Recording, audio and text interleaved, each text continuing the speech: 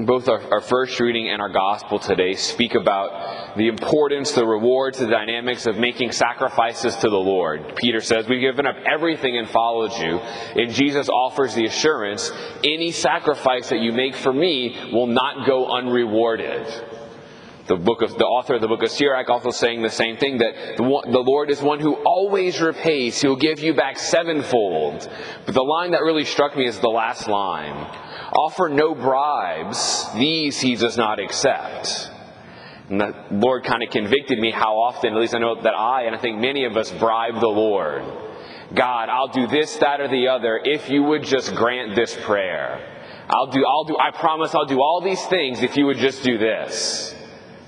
And I think the Lord kind of pushing back against bribery to Him, because it can seem like a good thing, but it's getting at like, I believe that God won't do this unless I offer Him these things.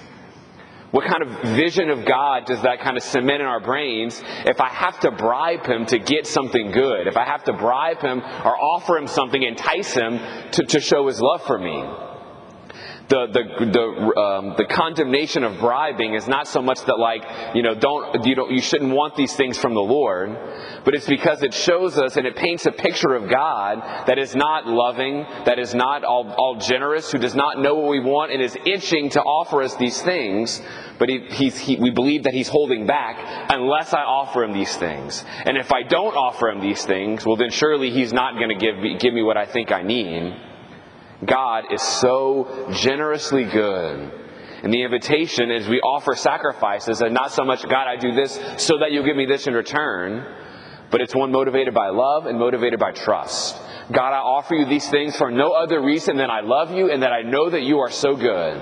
And I trust that you are going to give me what I need when I need it in your time and in your way. The vision of God that does not require anything from us, but a vision of God who is always wanting to generously pour Himself out for us. That's the vision that Jesus wants us to live out of. So we pray today, as we pray this Mass, that we could see God not as someone who's expecting something from us, but rather as somebody, as a Father, a good Father, who's always generously providing for every single one of His children. Amen.